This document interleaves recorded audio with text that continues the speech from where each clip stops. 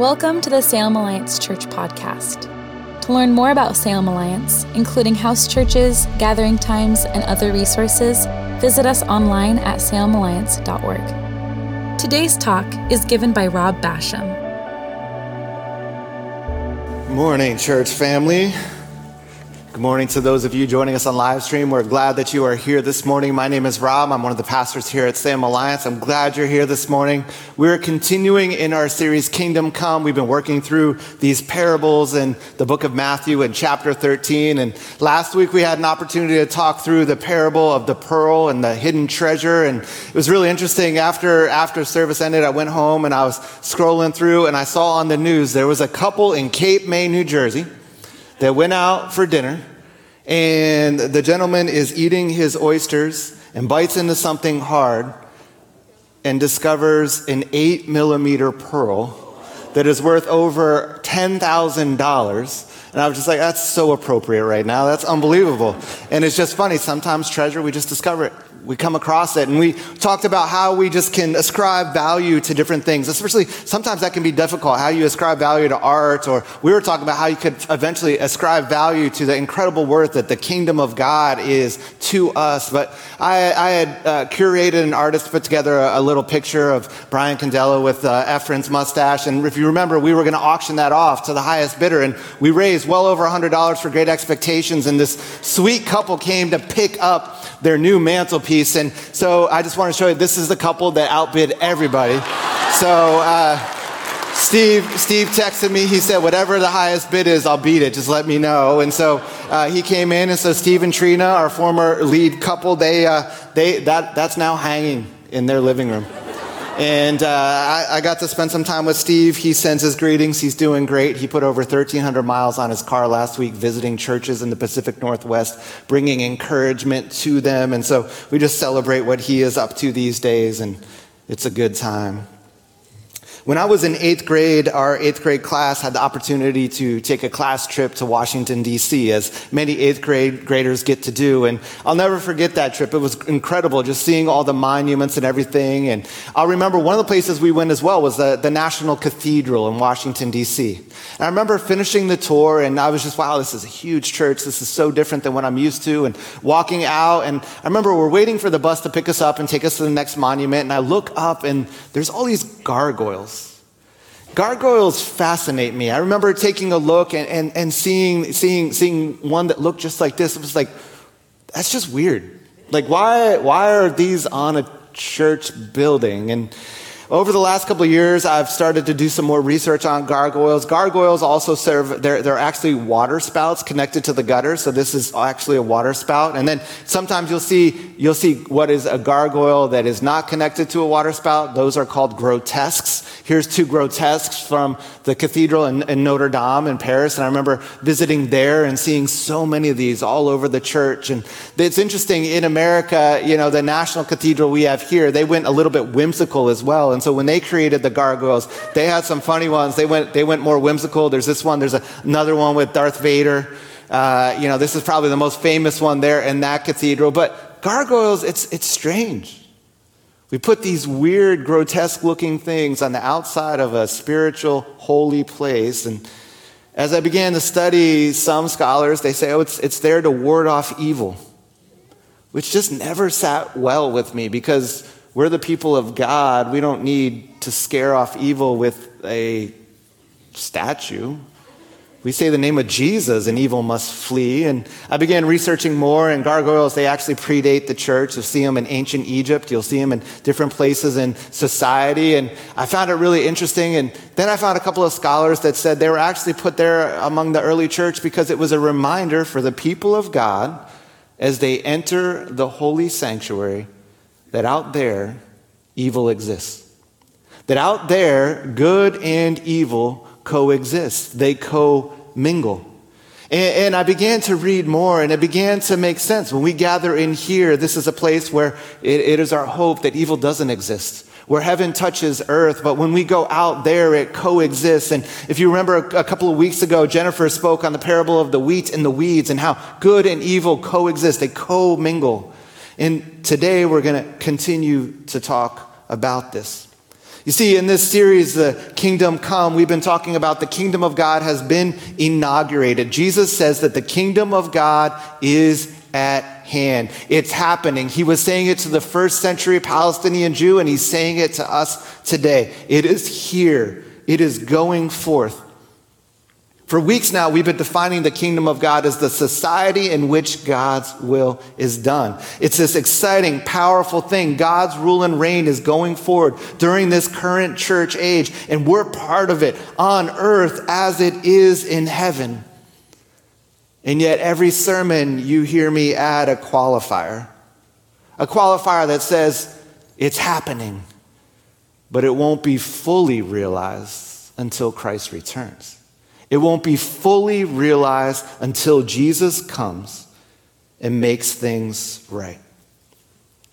We live in the already, but the not yet. The victory has been won, it's been secured, but it hasn't fully played out. We're in that in-between time. For me, it leads to a pretty big question. If heaven is coming to earth as we pray, and this is the society in which God's will is being done and unveiled, why is there so much bad? Why is there so much bad? Why doesn't the heavenly king sort out his earthly realm quicker, in the now? Because I look around and I see pervasive evil, hatred, division, death, work that is toilsome. And I say, God, where are you? Why are you not sorting more of this out? It's our cry for many of us this week as we see what's happening in Ukraine, as we see the fighting continue, and we say, God, sort it out. Bring your justice. Church, in our parable today, I believe that this is addressed. I believe that the parable of the net tells us this. In the proper time, he, King Jesus, will sort it all out. He will sort it out. It's going to be an actual literal sorting, a separation of the good from the bad. And in that sorting, in that separation, it will be sorted out. Things will be made the way they were intended to be, and justice will reign. Our parable today is found again in Matthew 13. It's verses 47 to 50. I'll put it on the screen. You're welcome to look there in your Bibles or on your app. This is what it reads. Again, the kingdom of heaven is like a fishing net that was thrown into the water and caught fish of every kind. When the net was full, they dragged it up onto the shore, sat down and sorted the good fish into crates, but threw the bad ones away. That is the way it will be at the end of the world. The angels will come and separate the wicked people from the righteous, throwing the wicked into the fiery furnace, where there will be weeping and gnashing of teeth. This is the word of the Lord. In many ways, here Jesus is retelling the parable of the wheat and the weeds that Jennifer spoke on a few weeks ago. Both talk of a gathering and the separation. Both speak of the end of the age and discarding the bad into a fiery furnace. I find it interesting, just like last week when we had these two twin parables, one, the treasure and the pearl. Today we have these two twin parables again, the wheat and the weeds and the parable of the net. Again, they're twin parables, but they're fraternal twins. There's so much that's similar, and yet they're also different. You see, the parable of the wheat and the weeds speaks more to the idea that good and bad will coexist in this current world, where this parable, the parable of the net, talks more of the separation and an age to come, the future age.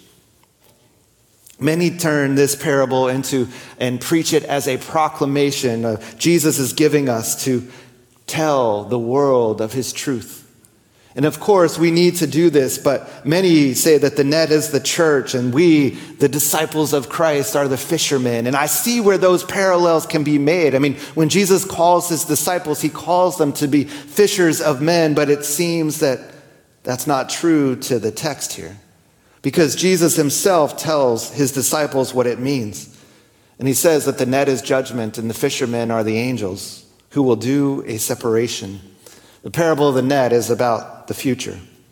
What will happen at the time of Christ's return. This parable speaks of the final judgment in the day when we will no longer need gargoyles to remind us that evil exists, because it won't. It won't. N.T. Wright says this. He says, history isn't going around in circles.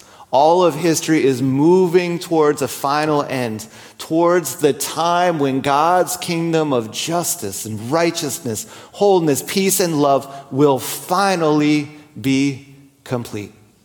This is our hope, church. It will be at that time when every knee really will bow down before the God of heaven and earth. It will be a time when people from all times and places will gather around the wedding feast of the Lamb. This is the hope of heaven. Today, I want to take us through this parable, and I want to go through kind of just a grid that I've gone through a couple times. This idea that we behold, we believe, and we behave. It's this idea that we behold who God is. We believe what he says will happen, that it will happen. And out of that, in response to that, comes our behavior. You see, when we go in that order, it avoids legalism. It avoids condemnation. With regards to this parable, if you start with our behavior and go the other direction, you might have a view of God that sees him as coercive, of forcing your will, forcing your hand, and that's not who he is. And so we start with the beholding and we work towards a responsive worship, our behavior. And so the first thing I see here is we behold our God. He is patient. In his mercy, he is not rushed. He's not rushed. While his angels are the ones carrying out the separation, we know that it's God who sits on the throne. He's the caretaker. He's the protector. He is the one, the ultimate judge. As we question that evil and good commingle in this world, we recognize that the only reason that's allowed to still happen is because of the patience of the King. It's what we looked at a couple of weeks ago with the parable of the wheat and the weeds. It's what we look at again here. 2 Peter 3 makes it abundantly clear. It says the Lord isn't really being slow about his promise, as some people think. No, he is being patient for our sake. He wants no one to be destroyed, but everyone to repent. Peter makes it incredibly clear. He says our Lord's patience gives people time to be saved. It's why he's patient. His timing, he's in no rush. The Australian theologian Alan Brown says this. Says human rulers don't have this kind of patience. Mortal rulers only have a brief time to impose their will. The one who reigns forever is in no hurry to force his subjects into submission, to make them behave. He's waiting for the harvest to grow in his field. He tolerates the weeds rather than damage the wheat. His mustard seed is still growing into the tree that fills the whole world. Like yeast working through the dough, his kingdom is still rising. These twin parables remind us that in our current world, the good fish swim with the bad. It's the reality we're living in the now. Good and evil are commingling. Because of this, there's pain. Because of this, there is suffering. Because of this, there are people in Ukraine sheltered in basements right now. There's hurt. But church, the message here is that we can rest assured, because this parable makes it abundantly clear that in proper time, he will sort it out. And that's where we move from beholding to believing, because we believe it will be as he says. Justice one day will reign. Justice one day will reign. This is what we believe. In order for the ultimate society in which God's will is to be done, to be fully realized, justice must reign. The parable of the net reminds us that the coexistence of good and bad will cease. Evil will get what it deserves. Notice here in this passage that we, the good fish, are not just rescued out. There's no rescue mission. The angels don't grab the good fish and take them away to some new place. No. They deal with the bad fish. They obliterate evil so goodness can reign, so justice can reign, and it is all sorted out. You see, That this is how it would play out was not something radical for a first century Jew awaiting a Messiah to expect. This is what they expected would happen. That evil would be excluded from the kingdom of God, from the kingdom of heaven. Any Jew hoping for the kingdom would believe this. Jesus here, speaking to his disciples, is affirming. He's telling them, he's confirming to them that this present kingdom that I am setting up is what you're expecting. Someday evil will be gone, and it will happen. It's what the church has believed since its inception. The Nicene Creed says this: He will come again in glory to judge the living and the dead. His kingdom will have no end. Our own creed here among the Alliance churches says this, our statement of faith: there shall be a bodily resurrection of the just and the unjust. For the former a resurrection unto life, for the latter a resurrection unto judgment. Church family, we believe here at Salem Alliance that those that have repented and been cleansed from their sin, have put their faith in Christ because of his atoning work, will one day be united to him and spend eternity as co-heirs in his sorted out eternal kingdom. It's heaven. Those who didn't take the opportunity will be separated from Christ without hope, living eternity in regret. This is known as hell. A place, church, that we believe does exist. The details of what it looks like might be debated, but from this parable we see that it's a place of weeping and gnashing of teeth, likely not a literal picture, but rather a phrase that was often used in the day to express sorrow, remorse, anxiety, and great pain. Church, ultimately this parable is about the fate of the catch. What happens to the good fish, and more so, what happens to the bad fish. And as unpopular as it might be to talk about this in our culture today, let me not mince words here and stay true to our text. The parable of the net tells us that separation is coming, justice will be realized, and judgment is real. Those that don't acquire the treasure, the accessible, valuable treasure that we talked about last week, will experience everlasting regret. And those that do will realize the value of the decision that they made. A just and pure kingdom will be established.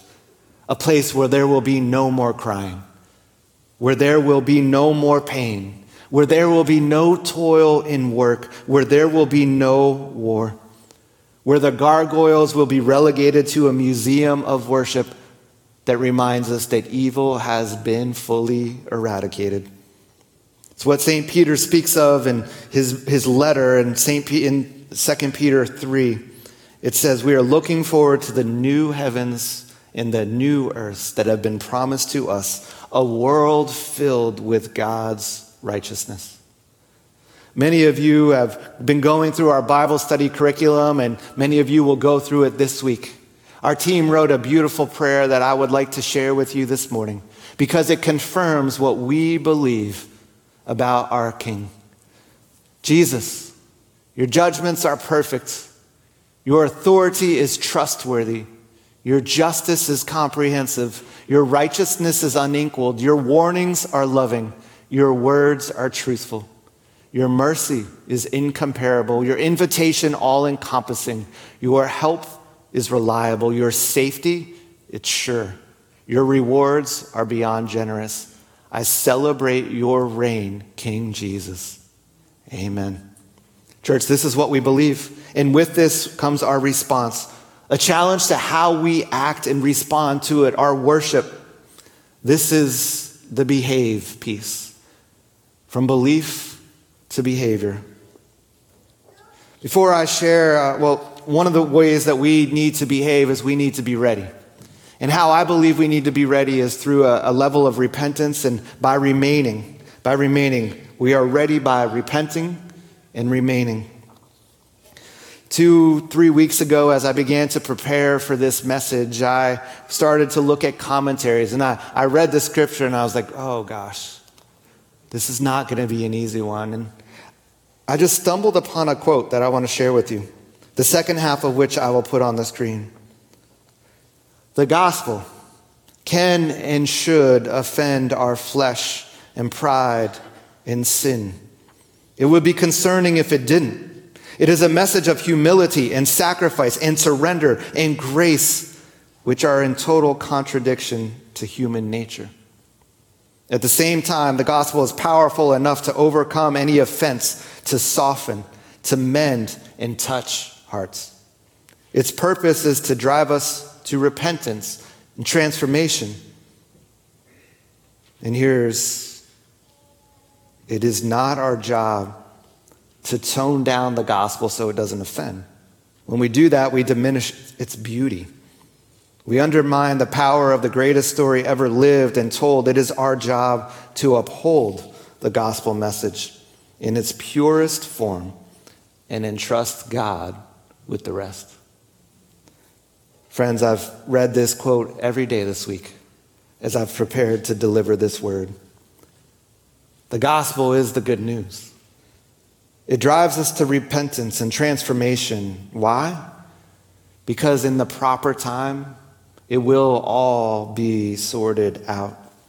And when it is, friends, we want to be found to be good fish. Some translations talk about the righteous and the wicked, and I want to pause here and talk about how fish are categorized. What constitutes a good fish and what constitutes a bad fish? Because culture and philosophy and even the church have given us so many different perspectives on this. If you leave here and you talk to coworkers or classmates or family or whoever, your neighbors, you are going to get differing perspectives on what makes a good fish and what constitutes a bad fish. Some will tell you that when all is said and done, if the good actions outweigh the bad, that means it's a good fish. Some will tell you, how can we know this? How dare we even decide what makes a good fish or a bad fish?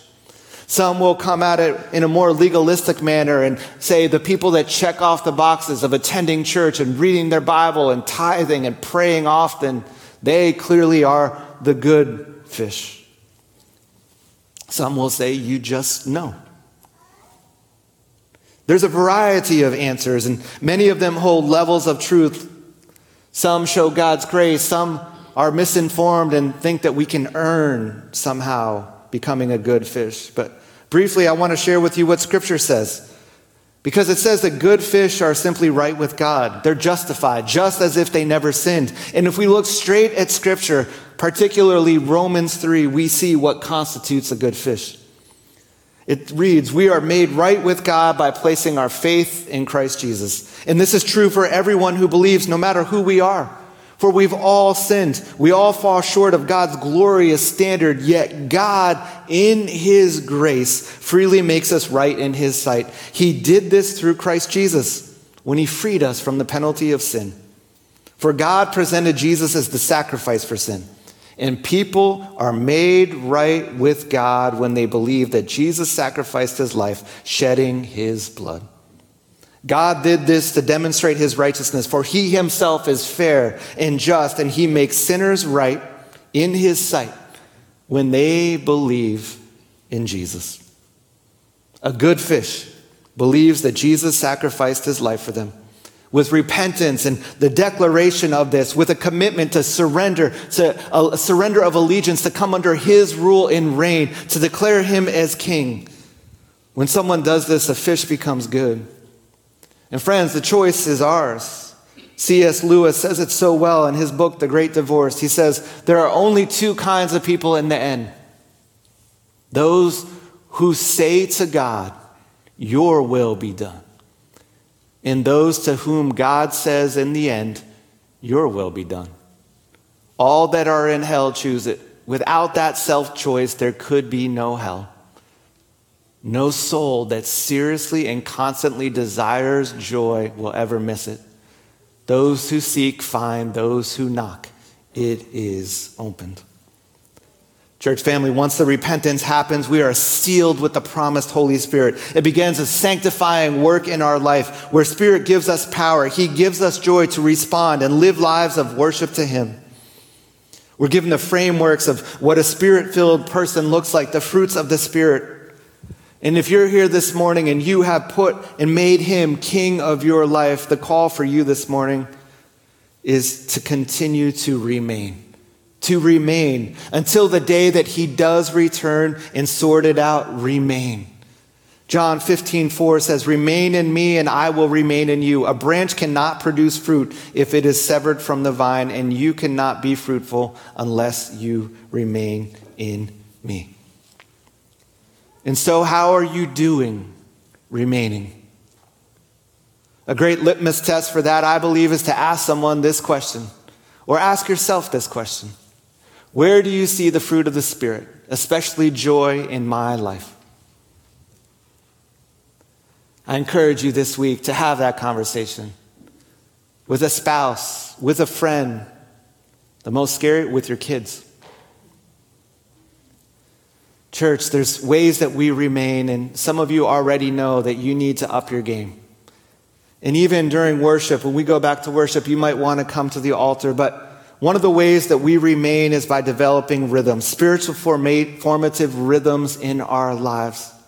This week we just celebrated Ash Wednesday. Lent has begun. Some of you might not even be aware of that, but can I encourage you to engage with Lent this year and every year? 40 days leading up to Easter, what might God be asking you to give up in a way to honor him and just make sure that he is in the center? We have a Lent prayer guide that's available online. If you go to our social media, if you go to our website, it's there. Consider engaging with that this year. Another spiritually formative rhythm is coming to church. You're doing it right now. Come consistently. It moves it from an individual thing to a collective deal. We are all in this together. A reminder of who God is as we proclaim, as we worship together. Can I encourage you to come? Father God, we thank you. We thank you for the work that you did on the cross. We thank you that we have access to you, that the veil has been torn in Jesus' name.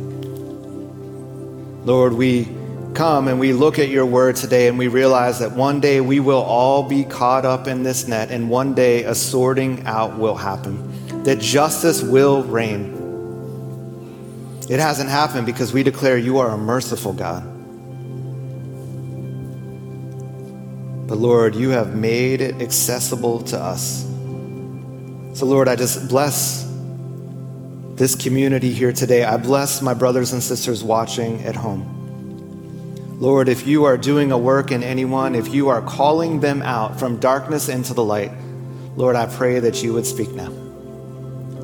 That those of us in this room, that if you are nudging anyone, Lord, that you would fill them, that they would just experience your grace. And I pray that this moment would involve movement, that you would draw them to the cross where they can put their allegiance in you. And for those of us that declare that you are our King, Lord, as we examine ourselves, as we declare who you are, Lord, would you teach us what it means to remain? We declare that you are a good King. In Jesus' name, amen. Thanks for listening to the Salem Alliance podcast.